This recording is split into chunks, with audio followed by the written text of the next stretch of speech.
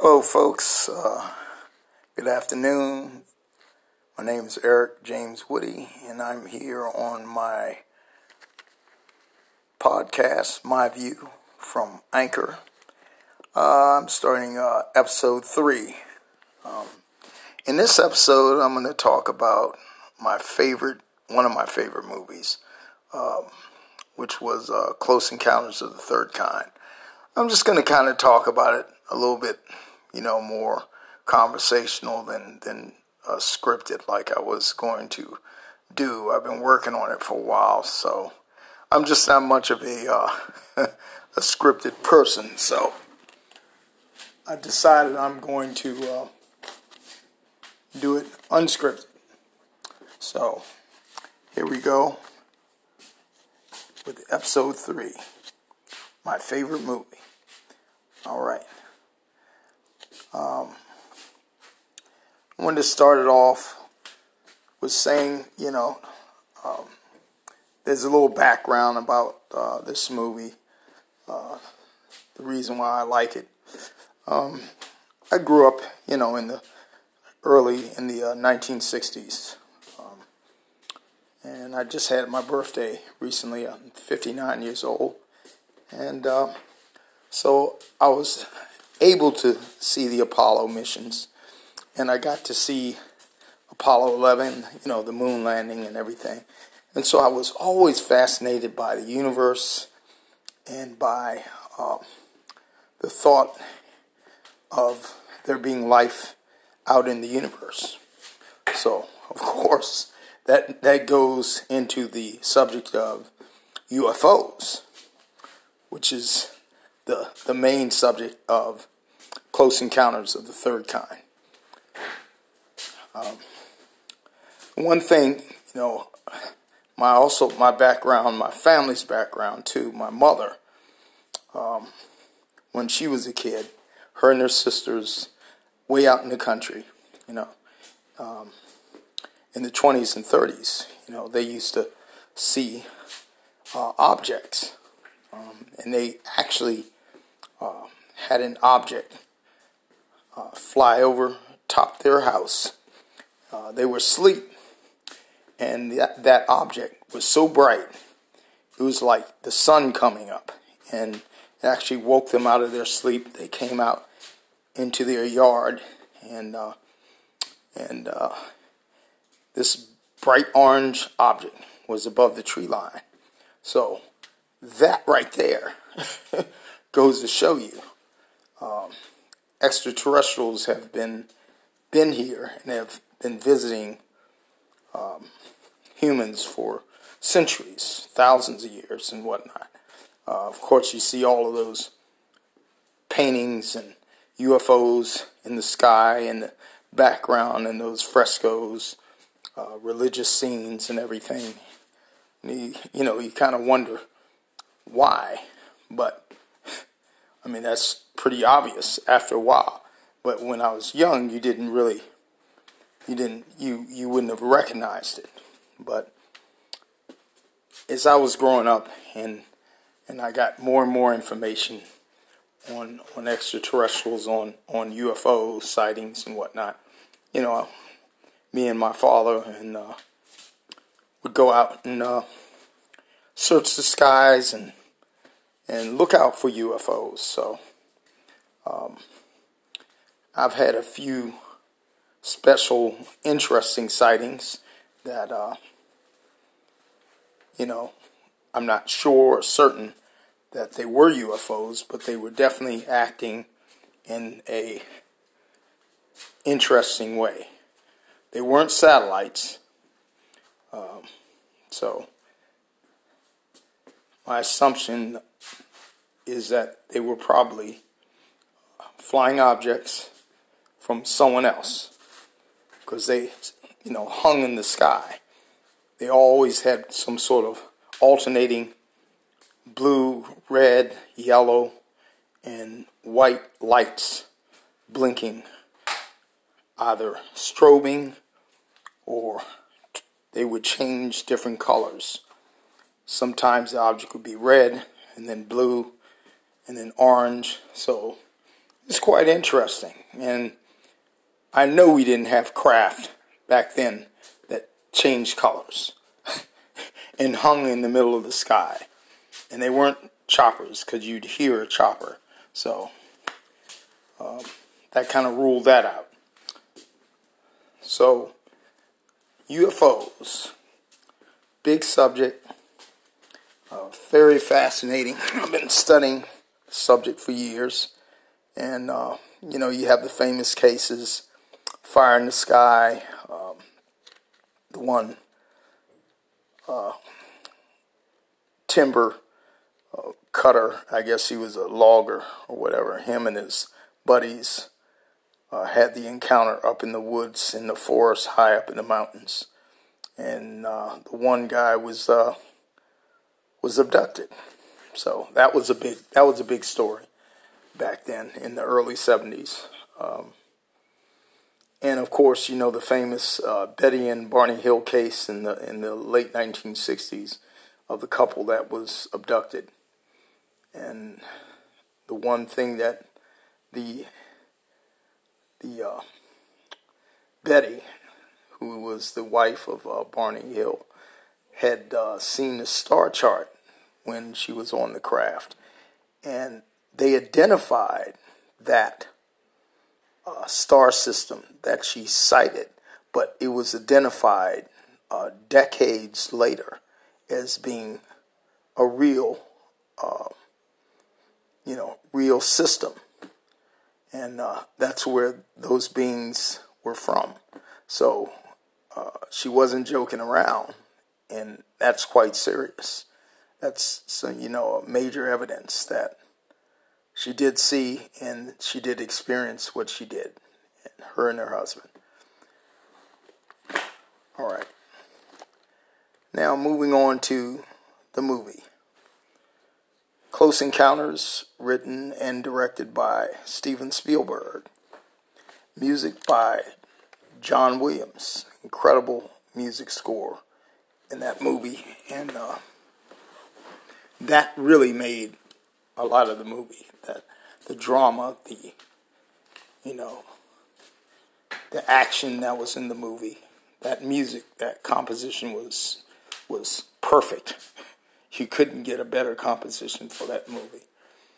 And so, Close Encounters, made in 1977. I guess I was,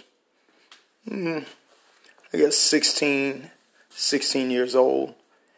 And, as a teenager, when you go see that movie,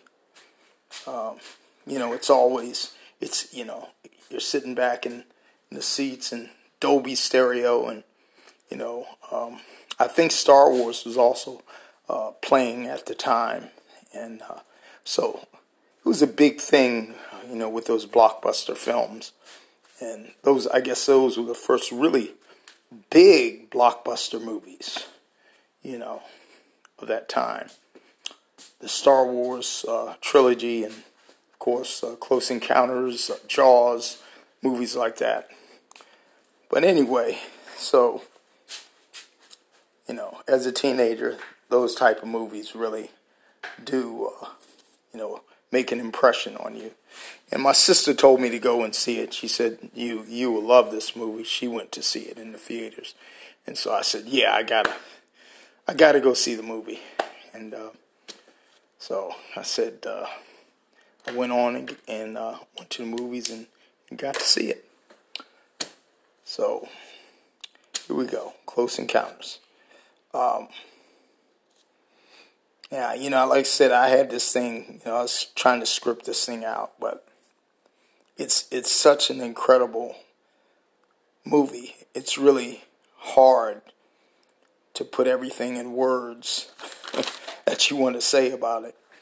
I guess Flight 19, the first scene in the film, was really one of the major scenes in the film, because it showed that the evidence of the Bermuda Triangle. Flight 19 flew through the Bermuda Triangle at the time, and those planes were and pilots were abducted. So that was important as far as that scene, because they said, now these planes haven't been used and haven't been seen since 1945. So that again, that was really a big dramatic point, to show the fact that those planes had been returned back to Earth. So they were missing, So no one really understood at that point in the movie what was happening. How did they get here on a landing strip in Mexico in the middle of the desert? So the next scene, which was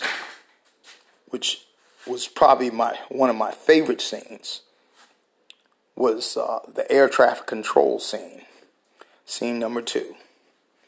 And so in that scene, the 2 planes and the air traffic controller, they were interacting about a point in the on the radar that was unusual, and it was flying above them.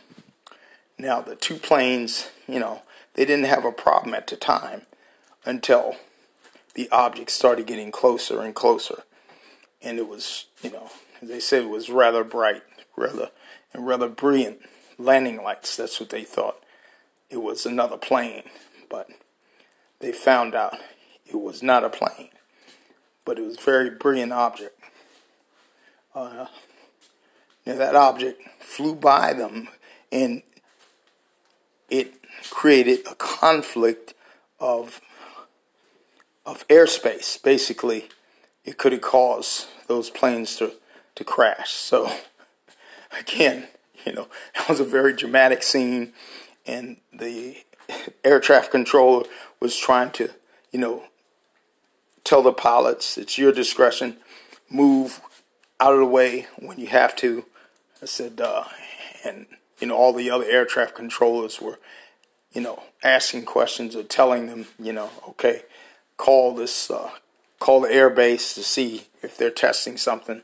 And it was pretty interesting, and it was really dramatic. And when they asked the pilots, what happened? Would you like to report a UFO? And of course, the pilots, back then especially, they said, no, because we know what's going to happen. They're going to make us take a psych test, and they're going to think that we're insane, and they're going to ground us. Basically, grounding means take your pilot's license and sit you at a desk. So they didn't want to give up that money, of course, because those pilots make a lot of money. And so they both of the pilots, both planes, denied making a report. And the air traffic controller also didn't know what to tell them. So I guess that incident kind of was shuffled away in their reports as, just a UFO, unidentified flying object. That was it, So as the movie went along, you meet up with the mom and her child, and they're sort of,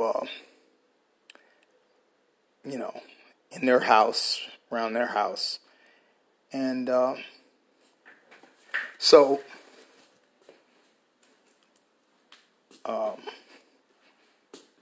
they went to bed, I guess, and so they're there sleeping, and the little kid wakes up because he hears all this noise. His toys turn on. There's lights shining up towards the stairwell. So the little boy goes towards the stairwell and heads down the steps to where all the commotion is, and he hears things crashing and, something going in and out of the door, and he goes down to investigate. So he's standing there, and then sees all this food all over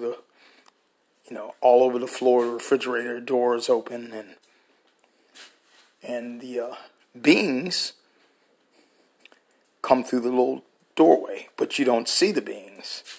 But the kid's expressions, that's all you need to see.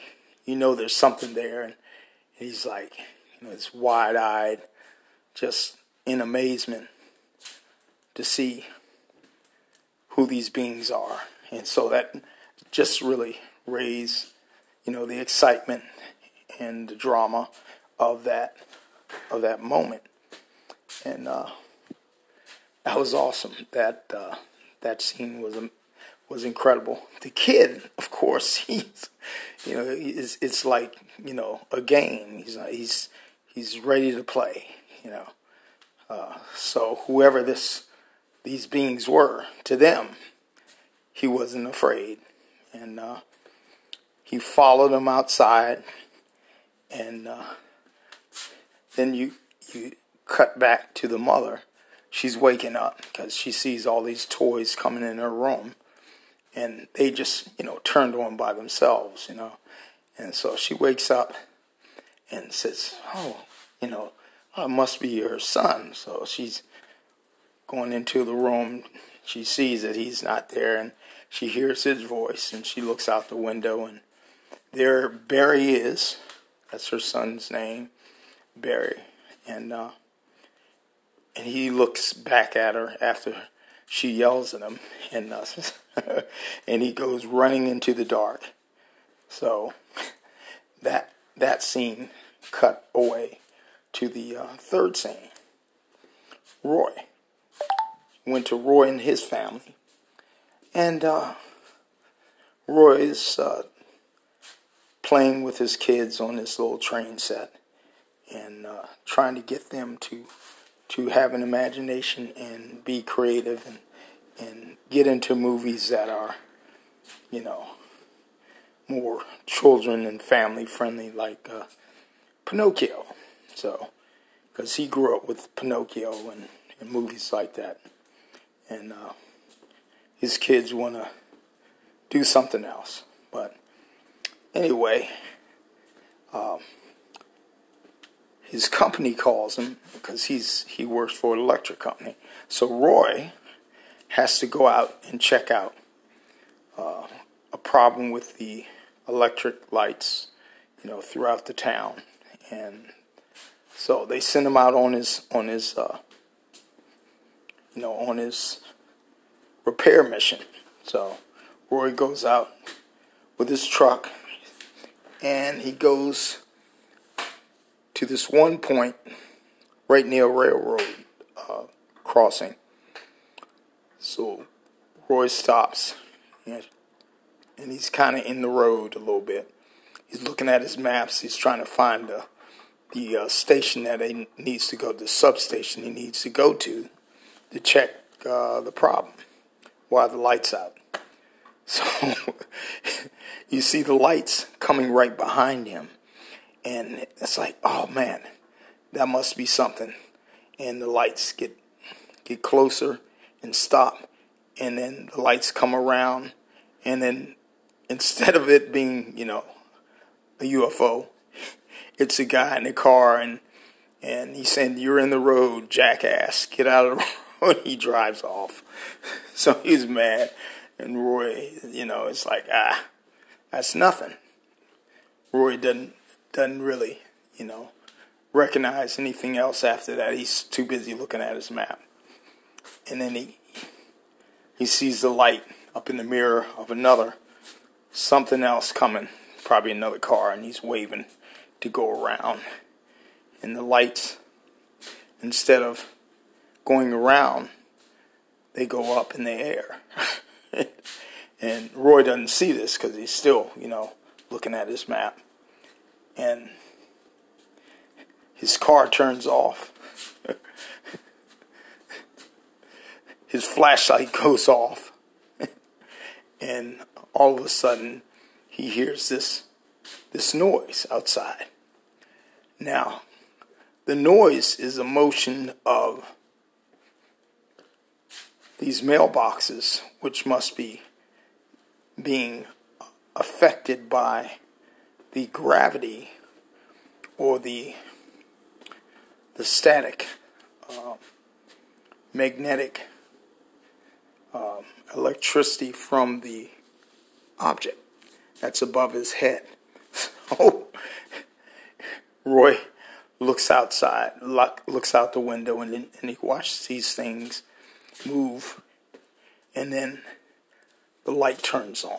It's like someone putting a giant flashlight over top of you, and it lights up the car, and he looks out of the window, and he can hardly see, it's so bright, and it's so hot, and it's, Roy's like, in shock, and he sits there, and his radio turns on, and his engines of his truck, rev up, and Roy is really, really shaken up by this. He doesn't know what's going on. It's like nothing he's ever experienced. So the lights go off, and Roy is sitting there sort of like with a nervous, jerk, throughout his body. He's sort of like really in shock. So the object flies over. He looks through the front windshield and he sees the object. And the lights go on again, above, way ahead of him onto the roadway. And then they turn off and the object continues. And so Roy sits there for a minute. And then the lights in his car go on. His truck. And he hears the radio turn on, and a lot of people are talking on the radio. It's a CB, so it's picking up, all types of signals from other people's CBs. So he hears different, people talking about, the object that they've seen that has come by, and so it was pretty interesting with that part. He decides that, he has to follow this up and go after this object. He has to see it, to its conclusion. He wants to know where it's going and how far he can travel to follow it. So Roy takes off with his truck, and he forgot all about the job that he was supposed to do, about fixing the lights. They were all off. And the lights were off because of the object going over that has some sort of electrical charge. And that shuts off electricity and affects the electronic grid, that powers the town and whatnot. And the transformers, took out transformers or whatever, took out the, basically absorbed or sucked up the energy just from the craft flying over that region. Right?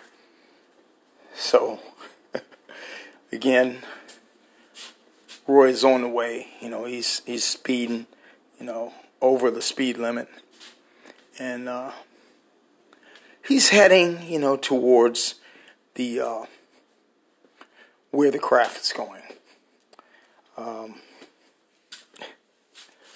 So when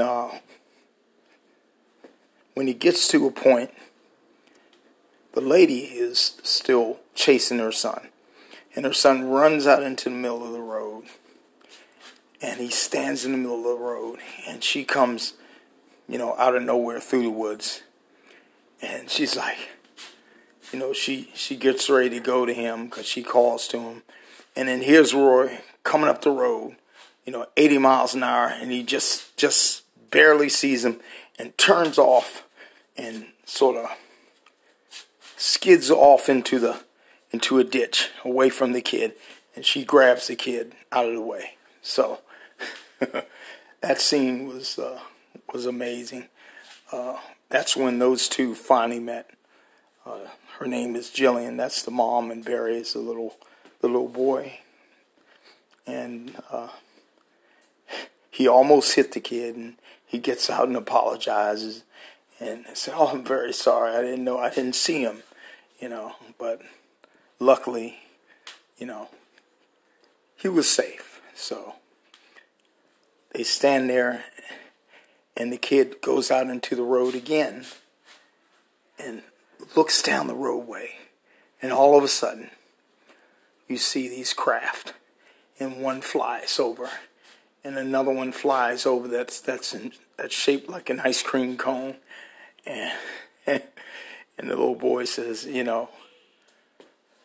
talks about the craft ice cream, because it looks like a ice cream cone, and another couple of objects fly over, and little tiny objects with little red lights zoom past. And Roy's like, amazed. And so he jumps in the truck and takes off again after those objects. Now, Roy doesn't know where he's going, so he turns on the police channel because he wanted to find out. Maybe they know. And they were talking about where it was headed, and they were chasing after the same object. And they come to the Ohio border. So they're in Indiana. So they come across through the border, across the border, through the tolls, and the guy at the toll is yelling at them because they're supposed to stop. Roy didn't stop at all. He just zoomed through. And he said, that's funny because you would say, okay, those tolls now, $2 or $3 or whatever.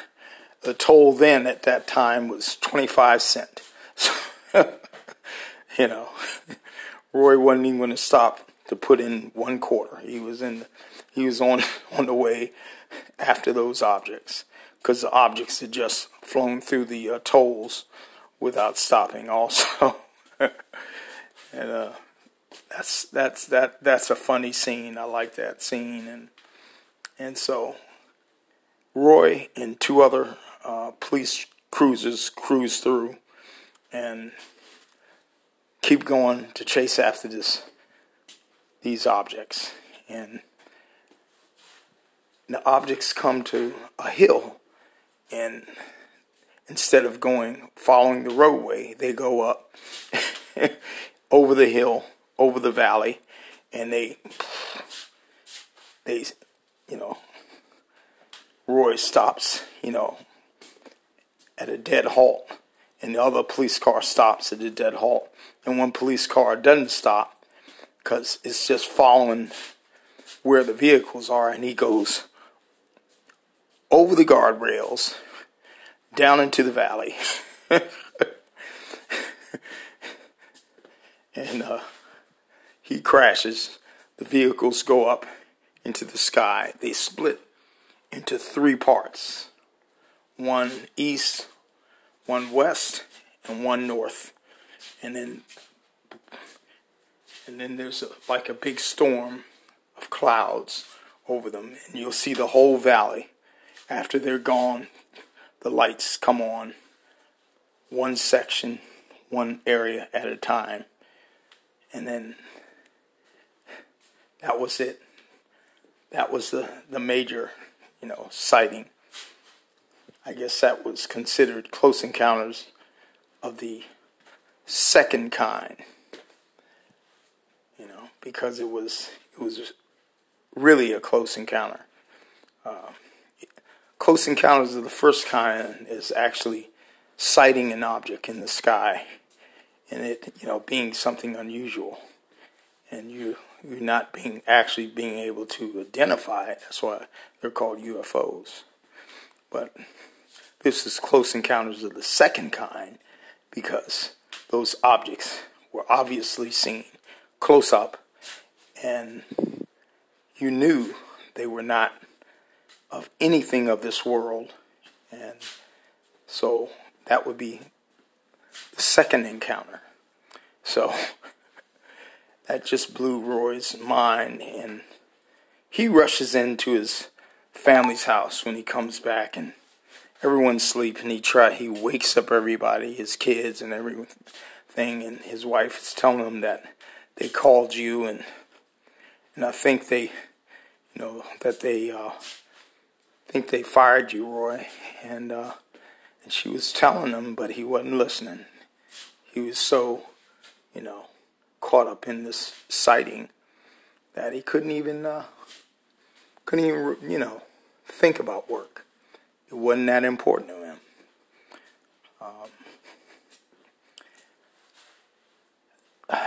Again, it's hard to describe this movie unless you watch it in order to see those dramatic scenes. But, after that scene, there were some other things that happened towards finding out what these objects were.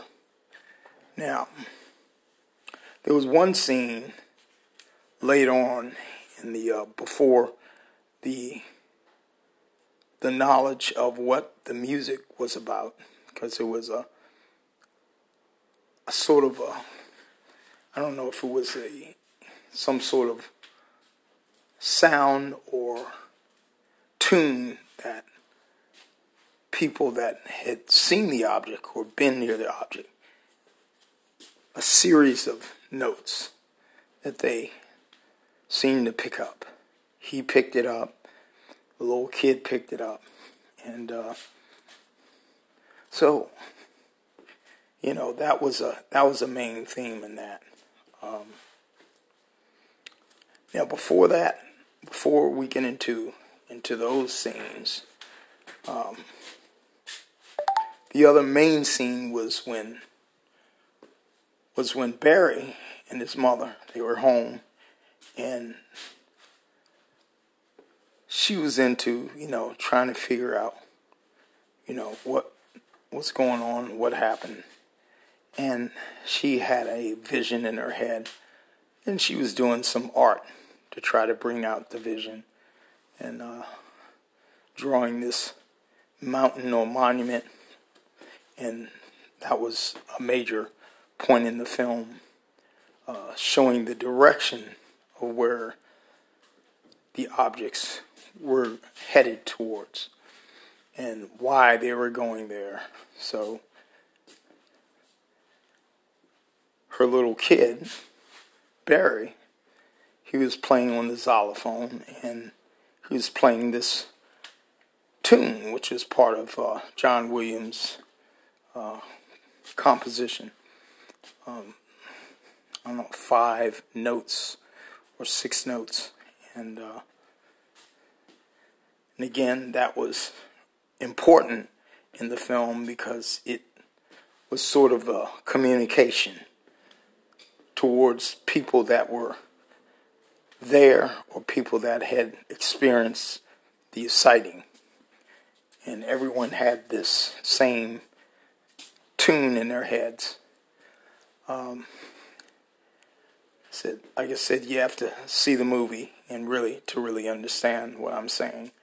But so after that, they're sitting there, and the mother goes out, empty the trash, and it's a regular day, regular evening, and these lights, start coming towards their house. And the sky's lit up with these really bright lights, and they're surrounded by clouds. It's like, some sort of thunderstorm or something. And they get closer and closer, and then the lights come out of the clouds, and they're singular objects. They're not part of the clouds at all. They're not lightning or anything. And so she runs to the house, starts closing the doors and the windows and grabbing her son and she grabs him, puts him in the living room. So she's closing all the windows and locks up all the doors and the lights come surrounding the house, and she closed the blinds and close up the curtains, and they're still there. It's like, what is going on? That was the fear and everything in her, because again, this is another encounter. Now, this is even a closer encounter than the first time her and her son saw the objects. This was a personal encounter. Now, she did everything she could, and whoever was in the craft wanted Barry. So the beings in the craft surrounded her house, tried to come from under the house into the house, and it was chaos. They tried to come through the door, and Barry opened up the door because he wasn't afraid. He was just very fascinated. And she saw him standing there and, with this bright orange light coming, right there on the patio.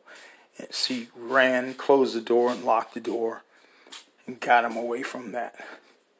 And so the little boy is still, like I said, he's not afraid.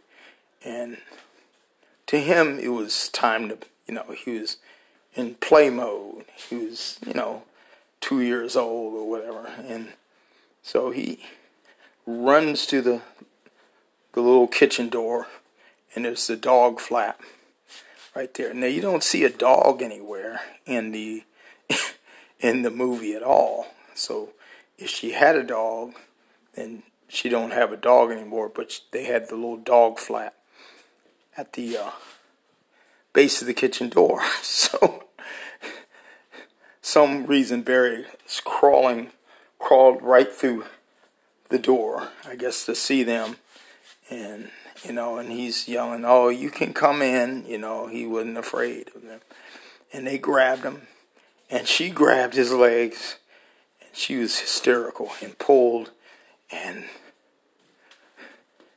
she didn't have the strength. She was so hysterical, and she let go, and they took him away up into the ship, and she runs out of the house and runs down the field and watches the lights go back up into the clouds as she was yelling for him, and they take him off into the sky. So her experience was horrible because that was her son, her only son, So she wasn't really fascinated by the objects or what that meant. All she cared about was going to protect her son and get him back. She didn't care how, but she was determined to get her kid back. So off she goes, talks to the Air Force and all the townspeople there in the Air Force. They talk about it, and they try to pretend like we understand how serious, but this is this is what this is. This is something that's from your imagination. It doesn't exist. Don't pay it any mind. Said it's nothing. So, but they could not answer the question, who took her kid? So they really had no answers for that. But, of course, they're going to pretend like it's okay. So off she goes. She gets the vision in her head that there's some sort of object. Now, the news goes on, and talks about this, this rail disaster and all this gas in this one region of the country in the state of Wyoming, which would be west of Indiana. So she takes off and she's heading towards Indiana. Roy, on the other hand, also has kind of gone off the grid. He scares his wife and his kids away, and he's building this big mountain inside of his living room from the shrubs and dirt from out in his yard. And he puts together this mountain, and he sees the news story of the rail disaster, and he's like, he couldn't believe it. He's like, there it is. That's exactly what I've been trying to build. It's right there. And it's in Wyoming. So Roy takes off and heads towards Wyoming. And in the next scenes in this video, in this movie, you find out that, the Air Force and these objects are going to meet up at Devil's Tower. And that's the dramatic ending scenes of the movie, Close Encounters of the Third Kind. Like I said, you have to see the movie in order to really, really appreciate it. And since I don't want to spoil that part for you, I'm not going to say any more about the movie. I've said enough. There's other scenes in between, some scenes, but those were some of my favorite scenes. And, of course, the ending scenes were spectacular. And that's why that movie was one of my favorites, because of the UFOs and because it kind of, to me, it was evidence, and proof that UFOs were real and that they had really, basically, alerted humankind that we were not alone. And not only regular citizens, but military also had many encounters with these objects over the years, since the 1940s and earlier up until, today. So that's all I got for you, folks. Episode 3. One of my favorite movies, Close Encounters of the Third Kind. Check it out if you've never seen the movie. It's really worth it. And I just wanted to talk about that a little bit. There are many other favorite movies I have, but I just, that was probably one of my favorites of all. And, the subject of UFOs is a huge subject, and it spans for, centuries, actually, for real. But, in our time, in our country, probably a century or so, 100 years or so, since the late 1800s, sightings in Texas and other places, back in those days. And mostly everything was drawn and then written in the newspapers. So you didn't have photographs of anything, but you did have drawings and, renderings of what people saw, in those states or neighborhoods where they seen those craft.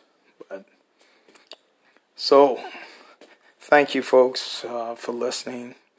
I just thought it was interesting, idea to talk about movies, your favorite movies, and I'll probably have some other movies I may want to talk about, but I'm not a movie reviewer or anything. I just wanted to come up with another interesting subject for my episodes on my view on my podcast, and I hope you enjoyed it. Check it out again sometime. I'll come up with my episode 4, and I'm just starting this, so like I said, I'm trying not to script anything. I'm just trying to basically speak from my interest in my ideas and my feelings of the subjects that I enjoy and want to share with you. So thank you very much for listening. Whoever's listening, how many other people's listening, I hope you enjoyed some of it anyway. It's kind of a rough,